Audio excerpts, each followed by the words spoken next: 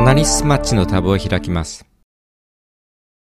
カノニカルパスウェイ、上流解析、下流解析、コーザルネットワーク解析の4つの基準をもとに類似性のスコアが100点満点で計算されます。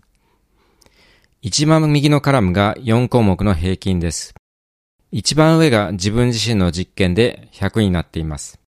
最初は平均が似た実験の順にソートされていますが、2位の項目でソートできます。例えば、上流解析のスコアでソートしてみます。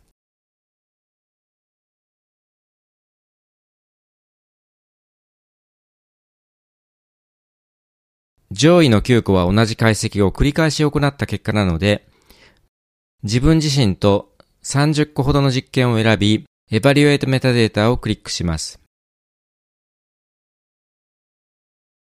選択した実験に現れる頻度の高い単語、メタデータが表示されます。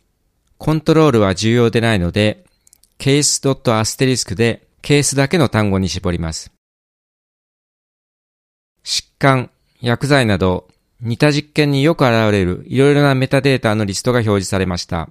意外な実験と似ていることから、新規の発見が生まれるかもしれません。次にヒートマップを見てみます。選択した実験が上に示されています。選択した実験について4つのカテゴリーの因子との関係が表示されます。上流因子だけに絞ります。UR と入力し、アプライします。上流因子だけとの関係が表示されています。オレンジが活性化、青が抑制されています。抑制されているヒスタミン受容体の喘息患者のデータを見てみます。5つの分子について HRH3 の活性と逆方向に発現しています。脳腫瘍グリオーマについては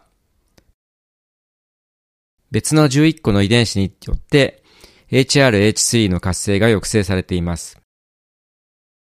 今度は似ていない実験順に並べてみます。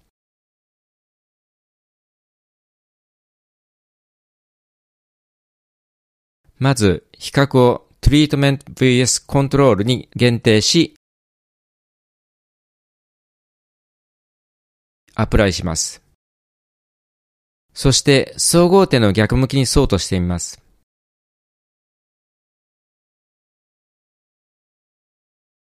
この実験は、健常者と重症の喘息患者の発現を比較した実験なので、逆向きの実験では、喘息に効く薬剤の実験が多いことが期待できます。逆向きになっている実験を数十個選択し、エバリュエートメタデータをクリックします。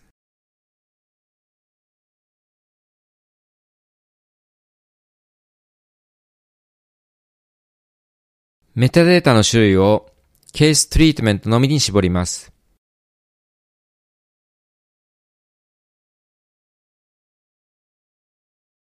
喘息に効く薬があることが期待されます。基地の薬もありますが、未知の候補化合物が発見される可能性もあるでしょう。QIAGEN Sample to Insight